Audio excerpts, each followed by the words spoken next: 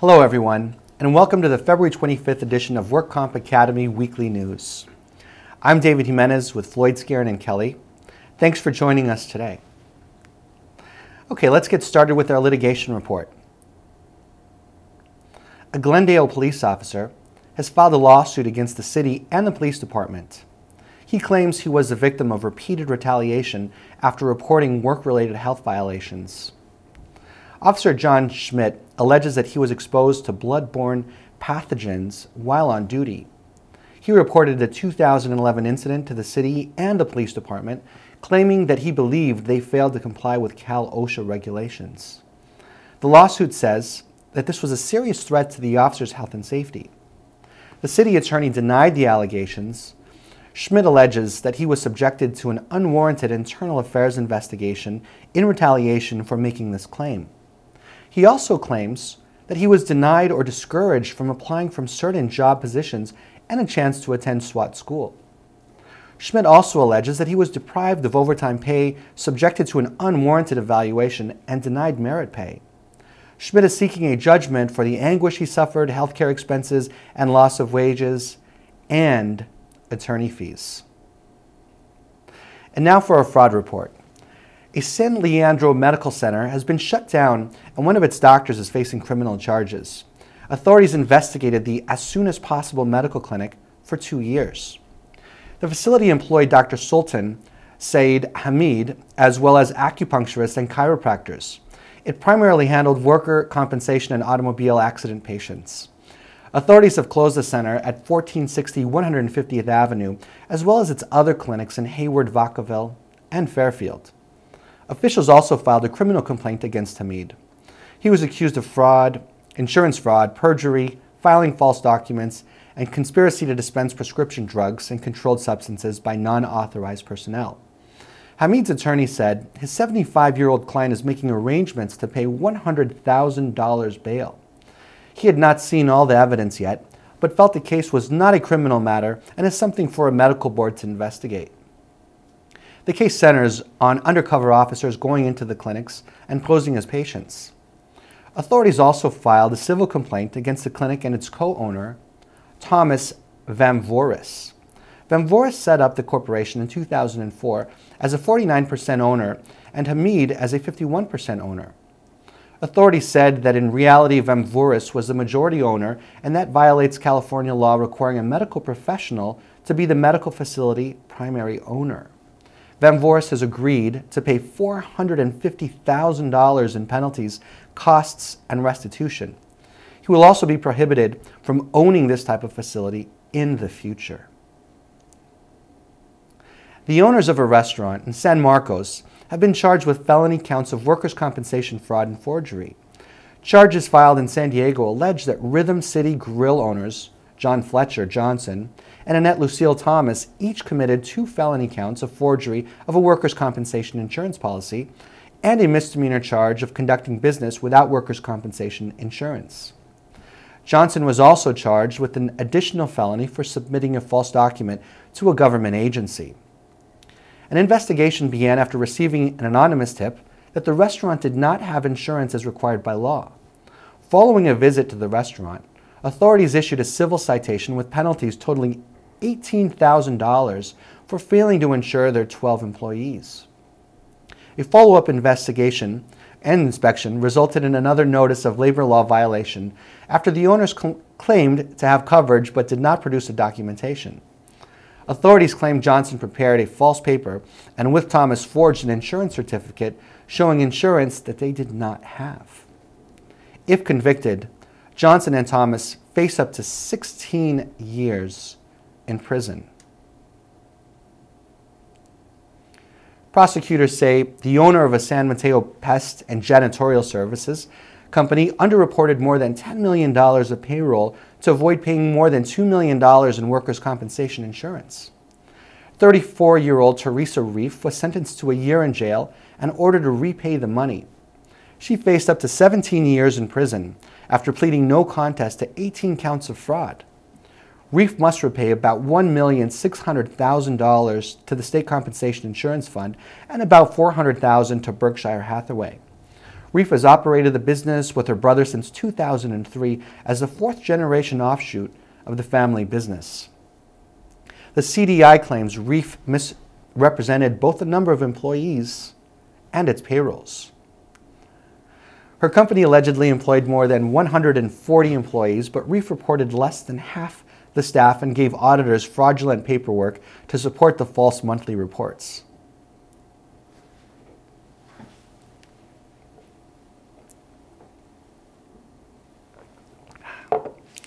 Everyone gets thirsty. And in medical news, medical societies have identified at least 135 unnecessary medical tests. Many have been used for decades. Physicians now say these procedures are almost always unnecessary and often harmful, and doctors and patients should therefore avoid or at least seriously question using them. The list was released by the professional societies of 17 medical specialties, ranging from neurology and ophthalmology to thoracic surgery. This is part of a campaign called Choosing Wisely, organized by the American Board of Internal Medicine's Foundation. Physicians say that there are a lot of tests that are done frequently that do not contribute to good health and may even be harmful. If their advice is followed, it would save billions of dollars a year in wasteful spending. One large medical group calculated that following the Choosing Wisely advice on just superfluous EKGs and bone density scans would reduce its billings by $1 million a year. The targeted procedures range from the common to the esoteric, and anyone who has ever had surgery, while in generally good health, can sympathize with the recommendation against multiple pre-op tests. Ophthalmologists now advise against EKGs and blood glucose measurements before eye surgery, except for patients with heart disease or diabetes. Physicians recommend against many procedures patients have come to expect, including imaging for low back pain unless it has lasted more than 6 weeks, and any cardiac screening including EKGs in patients without heart symptoms.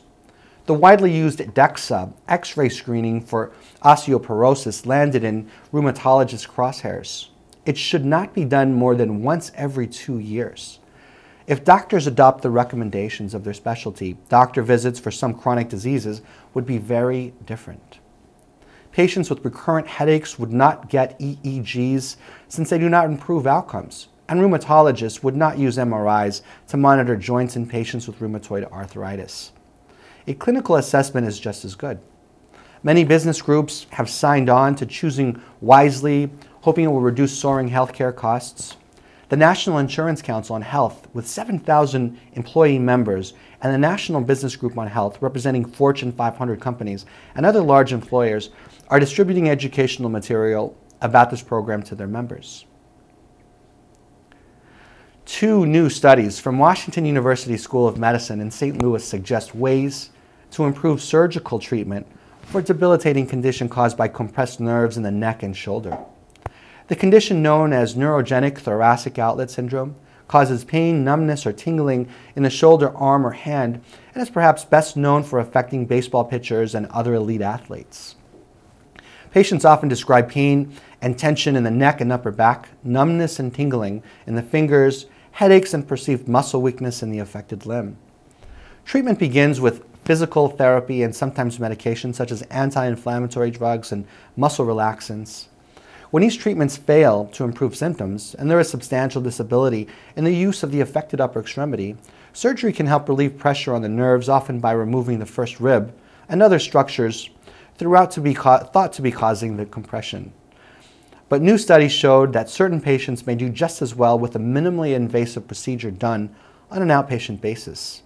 The traditional procedure has an average 5-day hospital stay. The ideal candidate for the minimally invasive procedure would be a patient with characteristic and debilitating symptoms, no response to physical therapy, and clinical exam findings that were completely localized to the pectoralis minor tendon.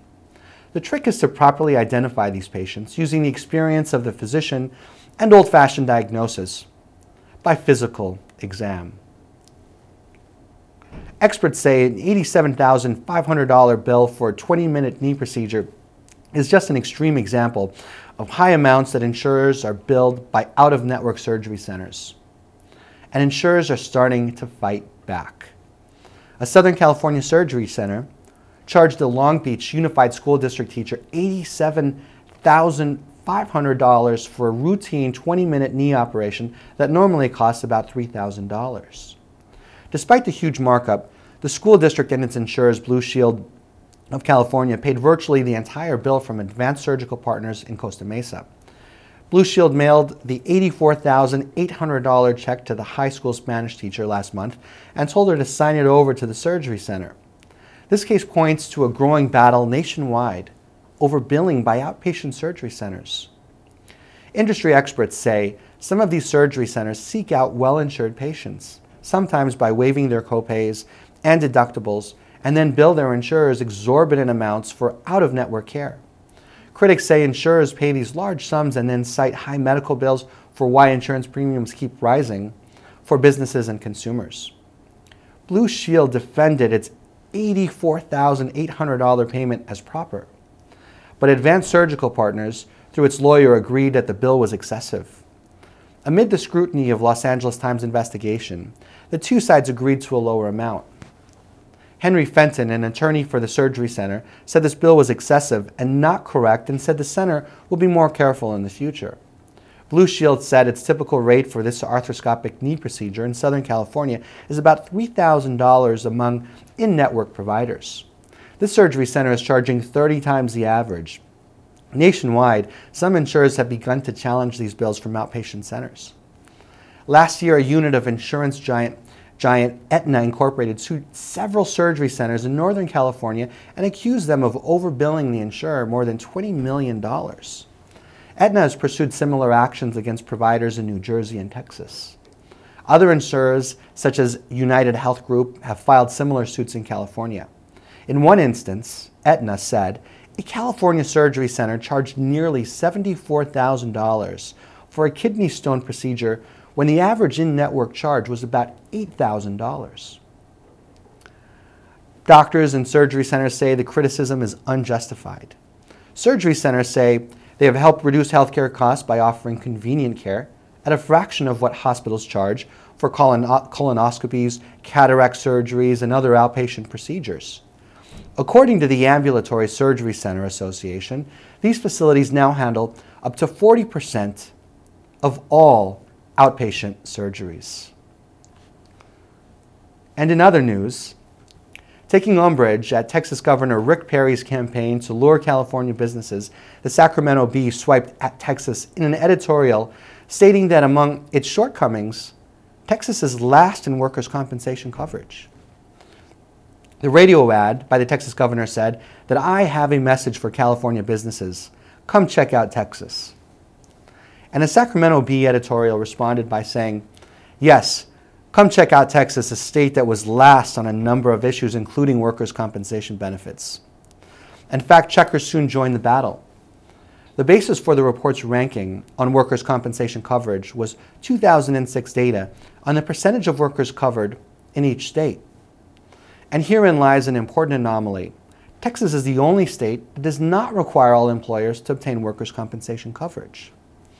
Experts agreed this is the reason why Texas consistently ranks last and well behind other states in the proportion of workers' compensation people covered. While Texas had 78.6% of workers covered, no other state had less than 94.9% covered. 13 states, including California, had 100% covered. Well, that's all our news and events for this week. Please check out our website daily for news updates, past editions of our news, and much, much more. And remember, you can subscribe to our weekly news podcasts and special reports using our iPhone, iPad, or iPod by searching for Work Comp Academy in the iTunes Store. Again, I'm David Jimenez, a partner with Floyd Skeren & Kelly. Thanks for joining us today, and please drop by again next week for more news. Stay classy, Los Angeles.